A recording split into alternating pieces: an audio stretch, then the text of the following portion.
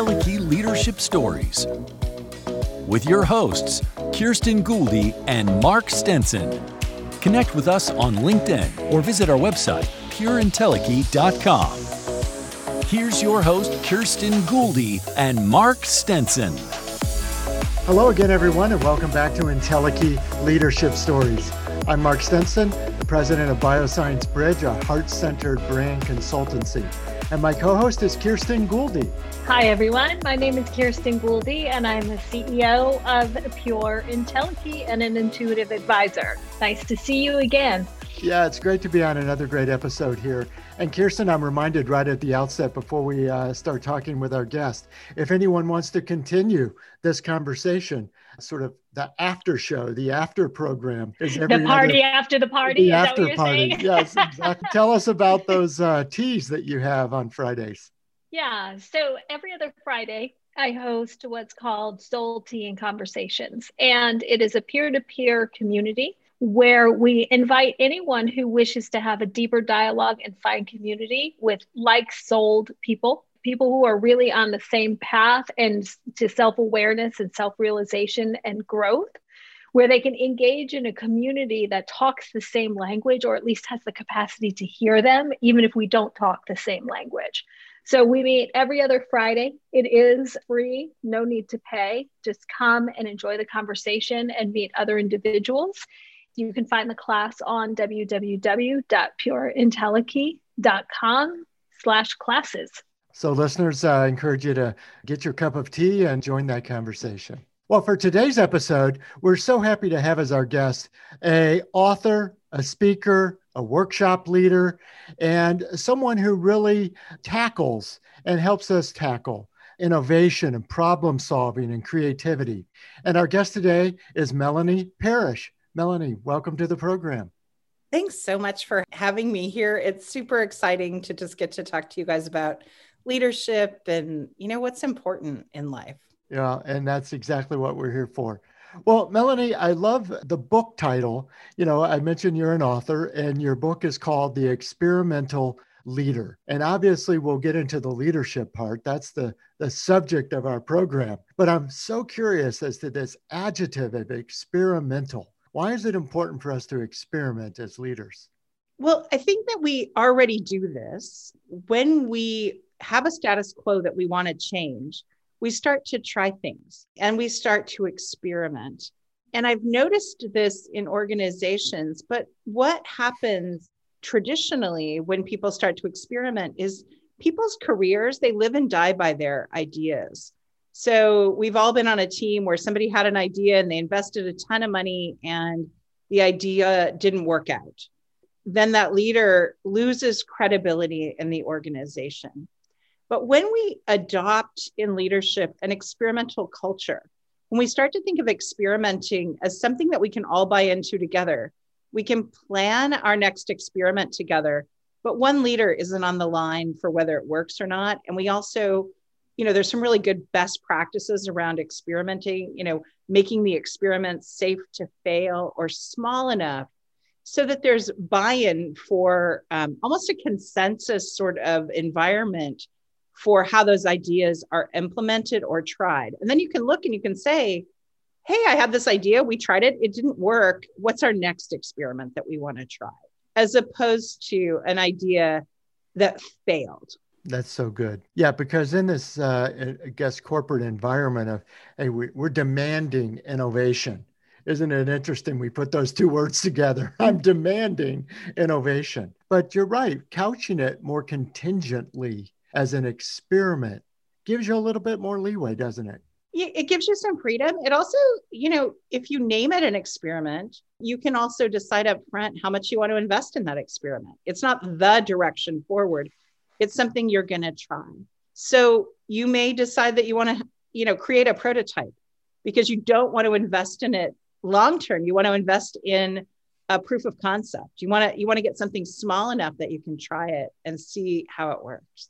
That phrase, proof of concept, is so good, isn't it? Oh, yes. Yes. We use it a lot, but when you put it in this context, Melanie, that it is an experiment and we're just trying to prove the concept. Yeah. Yeah. Isn't that what we did with our podcast, Mark? Yeah. After 65 episodes, I'm not sure if we proved the concept or not, but yeah.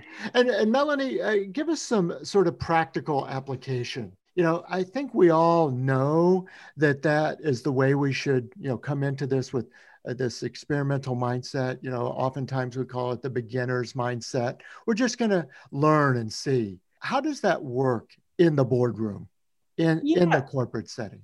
And I will say that marketers are really good at this. We're going to try this spend, and then we're going to look at whether our ads worked, and then we're going to make some tweaks and see if they work better the next time. And then we're going to make some tweaks and see if they work better the next time. So you're sort of in this experimental culture. So marketers are already really good at this. Sometimes in terms of, big rollouts, I work a lot in tech. So in tech projects, sometimes we commit too many dollars. We go too far down the road till we're starting to facilitate really good feedback loops. So an experiment, in order to call it an experiment, you have to be collecting data, which means you're going to need some feedback loops. Mm-hmm.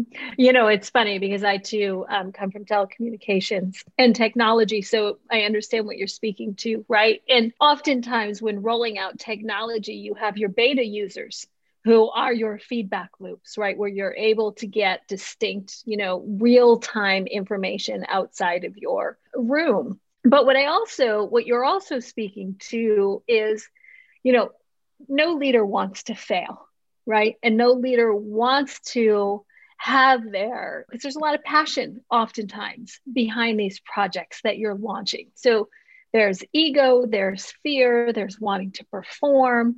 And to your point, there's also gathering momentum around the project, right? You need buy-in to ensure the team really supports that project in totality, because there's no piece of that puzzle that's any less valuable. What is your process in this experimental leadership? What processes do you deploy to really support that level of being able to experiment, but also have successful outcomes? Yeah, when I start talking to a leader about experimentation, what I find is people read my book, and that makes me really happy. That's great. They might get one piece, but the book's designed to take years to work through. It's not a quick solution. So I always say the best place to start is with the language of experimentation. So if people propose things, you say, what do you want to try next? Instead of, where will we go? It's just easing off the pressure. And then how will you know if it worked? Just asking those two simple questions. What do you want to try next? And how will we know if it worked? And then what kind of data are you going to collect? They're very simple questions. They sound so simple. It's amazing that it's a book. Like, these are simple questions, but we don't do this in our organizations. We try things and we go so far down the track that we're not collecting data along the way. We're not listening to our customers. We're not hearing what they like, what they don't like, and where they want us to go next. And so just those three things: what are you going to try? How will you know if it worked? And what kind of data are you going to collect? Really help change the landscape around experimentation. But the important thing about leadership in this is that as you're doing this, as you're helping your people experiment more, you're supporting them as a leader. The people that are on your team, you're not asking them to live and die by their ideas. You're supporting them. And the questions you're asking are, hey, what'd you learn? And then that helps them go to the next piece of what will they try next. You're taking them down a much more complex, deep process than just propose something and it works or not. Mm-hmm. And it's interesting to put the context of failure into this experimentation mindset. I mean, you think about any R&D pipeline, you might have 100 products, 99 of them fail. Okay. And that's the truth, right? And the head of R&D has to stand up and say, on a PowerPoint, here's my 99 failures, and yet have some personal gravitas to be able to stand there. No matter the motivational quote that Edison found 99 ways to not make a light bulb. That makes a great poster on the wall, but I don't know if it helps your EQ when you're standing up in front of the board talking about your 99 failures. What do you find in these kind of highly innovation-driven companies where there is such an attrition of ideas? Try it, it didn't work, try again. Because you're saying, what's next? How do I keep that mindset? Well, I think that it's continuing to go back to those deep conversations. What are we trying? Because sometimes, like in the mess of leadership, like leadership gets really messy when you're running and you have deadlines and you have deliverables and you're doing performance evals and you're like, this is a conversation I had with one person today. In the midst of that, how do you remember what you're trying? Like management attention is the place I always focus. Like make sure you're looking at what you want to measure. So leaders wander off all the time. They wander off, they lose their focus. They're just wandering in the desert trying to do something. And usually it's meetings and lots of meetings. And then there's something that blows up and they crisis manage. And they forget to just pay attention to the thing that they want to have happen. So I always say that just pay attention. Paying attention is incredibly powerful. It works. Mm-hmm. And how do you quantify that or make that measurable, right? I agree with you that paying attention, you lose the vision. Having been in corporate for a lot of years in the C-suite as a CFO and compliance officer, you're right. You're in more meetings and it's not even fair how many meetings you have to show up to. But keeping the awareness on the vision, the mission, the goal, the customer, what the customer really needs, not just our ideas, all of these aspects. How do you put that into practical application? Like, how does that become, I don't mean to use the terms win, lose, but how does that become a win? Like, how do you cross that over a finish line? I think that's an amazing question. And I think since I work in tech, I like Kanban boards, Trello boards, those kinds of things. But the concept of it, you can also wander in the desert on Trello. So I use really simple Trello boards. What's your work in progress? And I always ask that people have a due date set that they know when they're going to look at it again. Not what the due date is of the task, but when do they want to draw their attention to it again? So in their work in progress, you may not look at it until, you're not going to look at it until it turns red or whatever happens on that card. But if you look at it again, then you have a shot at paying attention on a regular cadence. And so that's one tool I use. That I have to tell you, that in and of itself, right? I love that. Not the day you're going to start working on it, but the date you're going to begin to look at it again, because oftentimes there's thought and there's some planning and there's some idea generation that needs to occur before you even begin to apply yourself at the task, right? If you simply, Absolutely. I'm just thinking through my own process, but if you have the task, by the time I get there, I have to start from the beginning in my thought process. Well, and very few of us are doing work so simple that we can pick it up on the due date and accomplish the task. It takes me 7 years to write a book. I was going to say, this is not a junior high school book report. Oh, we're going to do that the night before. Yeah, I think my son just did that. He's 15 and he did half the term in one evening. Absolutely. We've all been there. So Melanie, I'd like to take the wandering part a little bit further. One of our mutual business connections, Dan Eds, wrote a book about a leadership principle, and we had him on our podcast a few weeks back.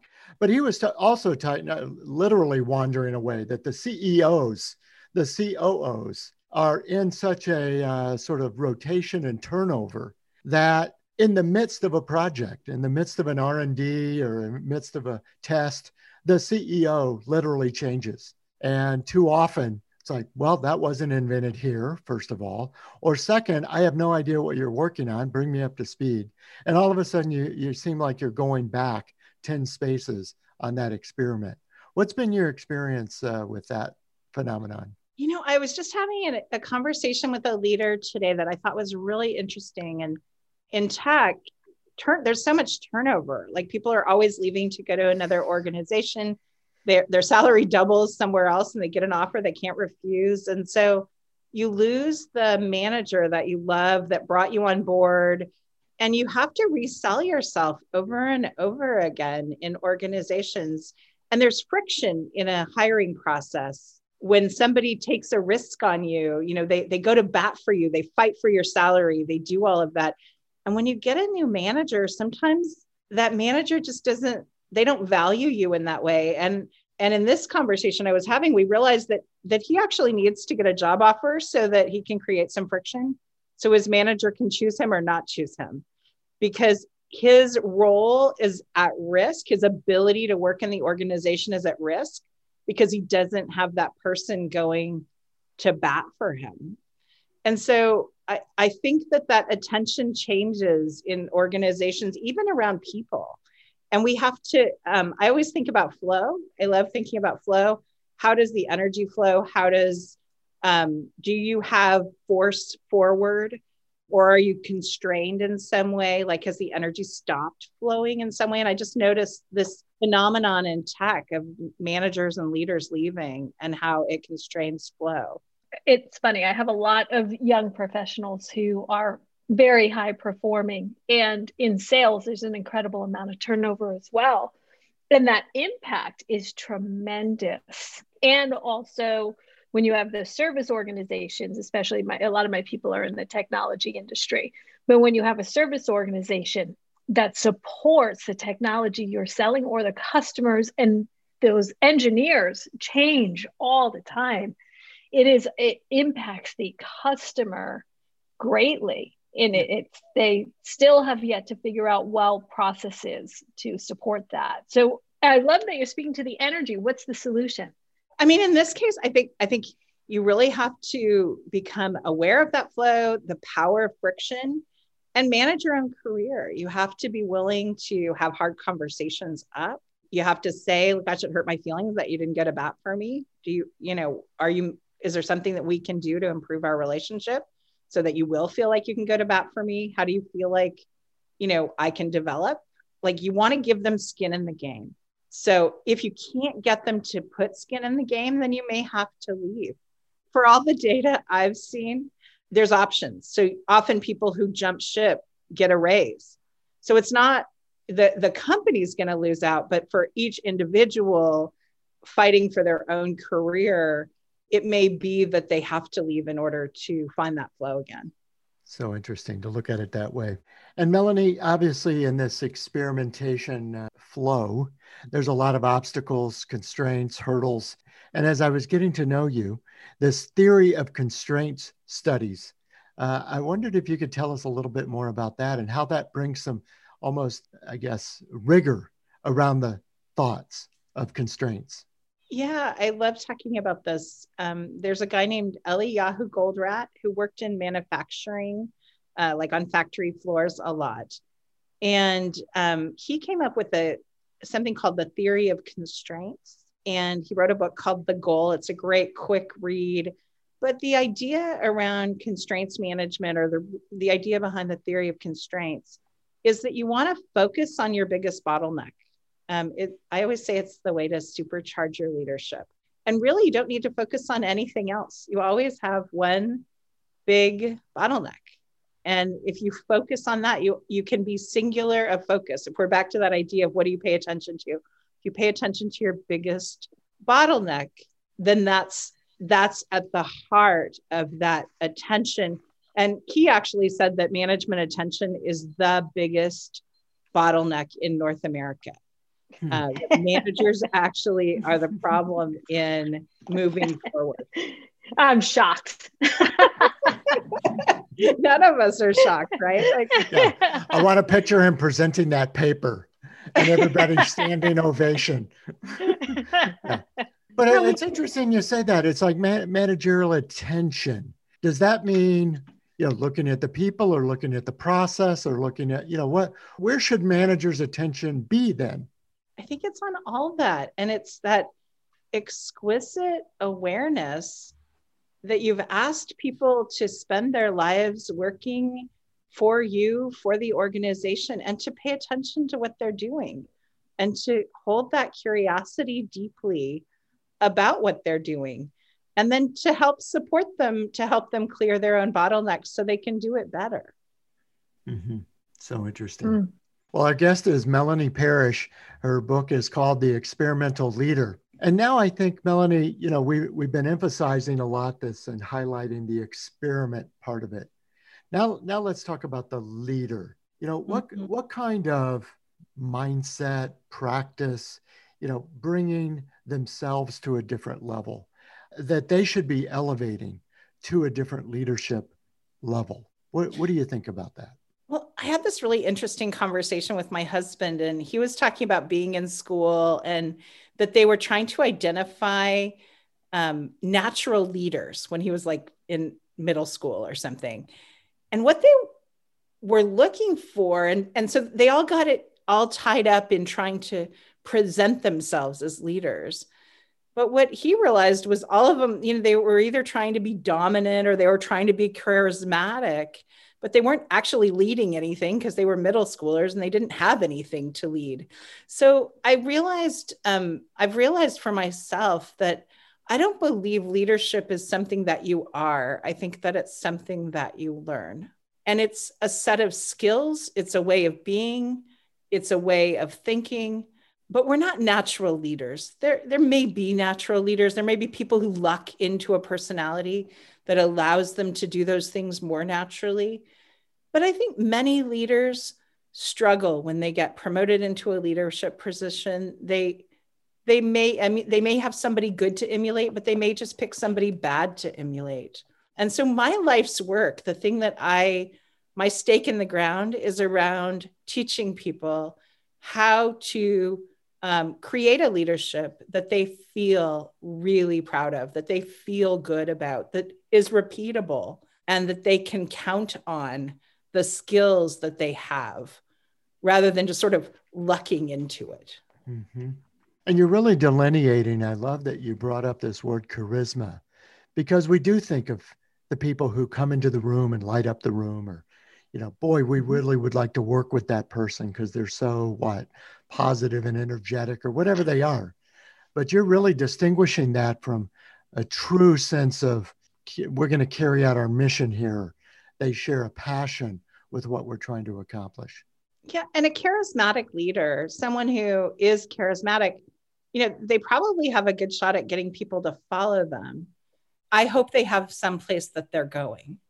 That's the problem with being a charismatic leader, is that if you don't know exactly where you're going, you can't lead people there. So I really like the idea of developing teams where there's feedback loops and conversation, and many people bring ideas to the table, and those ideas get talked about and nurtured and cared for it and then experimented with, rather than one leader saying, charge, let's go, because they may or may not know where to go. The same is true for sort of the dominant leader that might have a force of character that they can try through force to get people to go where they want to go.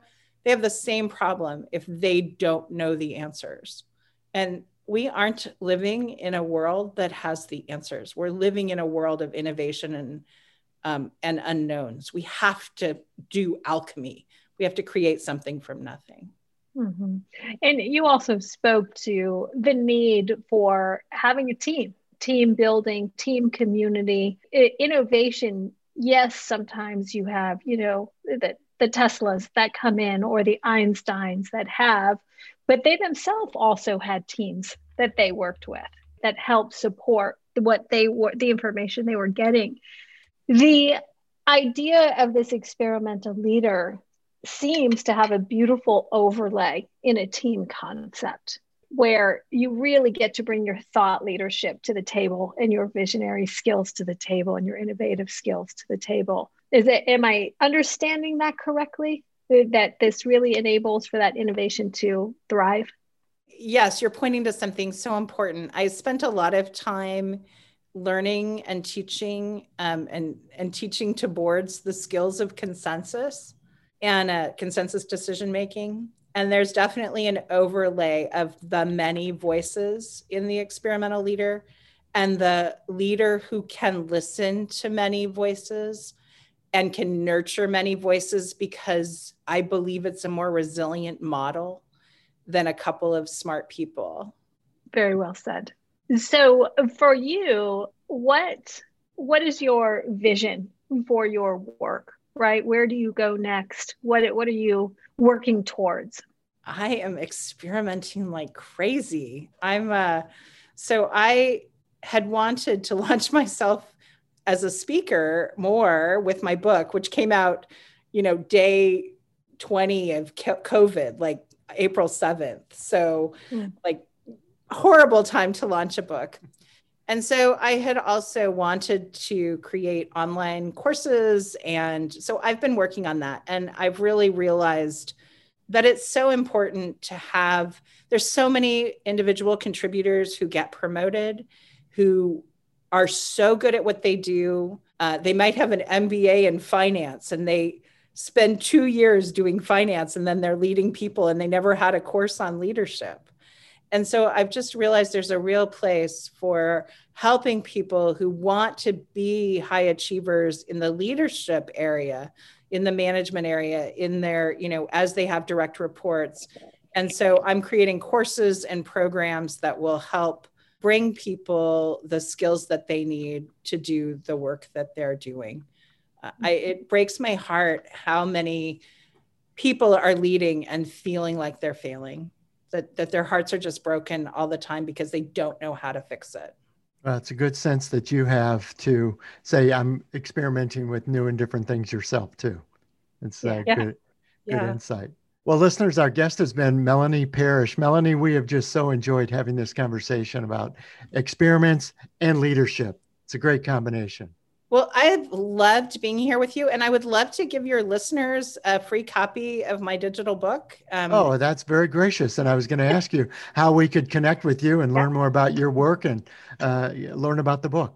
Yeah, so it's if they go to www.digitalbook.experimentalleader.com, they'll get it right away. And it's my gift to your listeners. I've loved being here, and it's been really fun to have this really interesting, rich conversation with you guys. Well, great. Thank you. Yes, we do try to maybe get out of just the organizational design and management principle world and talk a little bit about how we can reach a higher level of leadership too. Well, thanks for that offer. And we'll definitely take you up on that. And listeners, we'll put that link in the show notes so that you can click right over and take Melanie's offer of that book. So thank you again for that. Thanks for having me. For sure. And Kirsten, just remind listeners how they can continue the conversation on your Soul Tea. That's right. So it's every other Friday at 12 p.m. Eastern, and you can find the class or the event at www.pureintelliky.com under the classes section, and it is also free. So come grab your tea and join in thought-provoking, rich conversation. Well, listeners, plenty of great resources here. We have conversations, classes, books for you to download. So come back again for our next episode. We'll continue these conversations with leaders who reach for their soul's purpose, their full human potential, and that's what Entelechy is all about. So Kirsten, thanks again for a good show. Thank you, Mark. This has been great. And thank you, Melanie. So we'll see you next time. I'm Mark Stenson for Kirsten Gouldy. This is Entelechy Leadership Stories. You've been listening to Entelechy Leadership Stories. Subscribe wherever you listen to podcasts, including Apple Podcasts, Amazon Music, Google Podcasts, Spotify, Stitcher, and many more. On behalf of your hosts, Kirsten Gouldy and Mark Stenson, thanks for listening to Entelechy Leadership Stories. If you like Entelechy Leadership Stories, I want to tell you about another podcast I host called Unlocking Your World of Creativity. Each episode features an expert from somewhere around the globe that tells us about how they get inspired, how they organize their ideas, and how they gain the confidence and connections to get their work out into the world. From singer-songwriters to entrepreneurs, on topics like data analytics to hotel management. We talk to experts from Milan and Oslo, Buenos Aires and Los Angeles, all over the globe to bring you the best ideas and inspiring your creative thinking. You can find Unlocking Your World of Creativity wherever you listen to podcasts.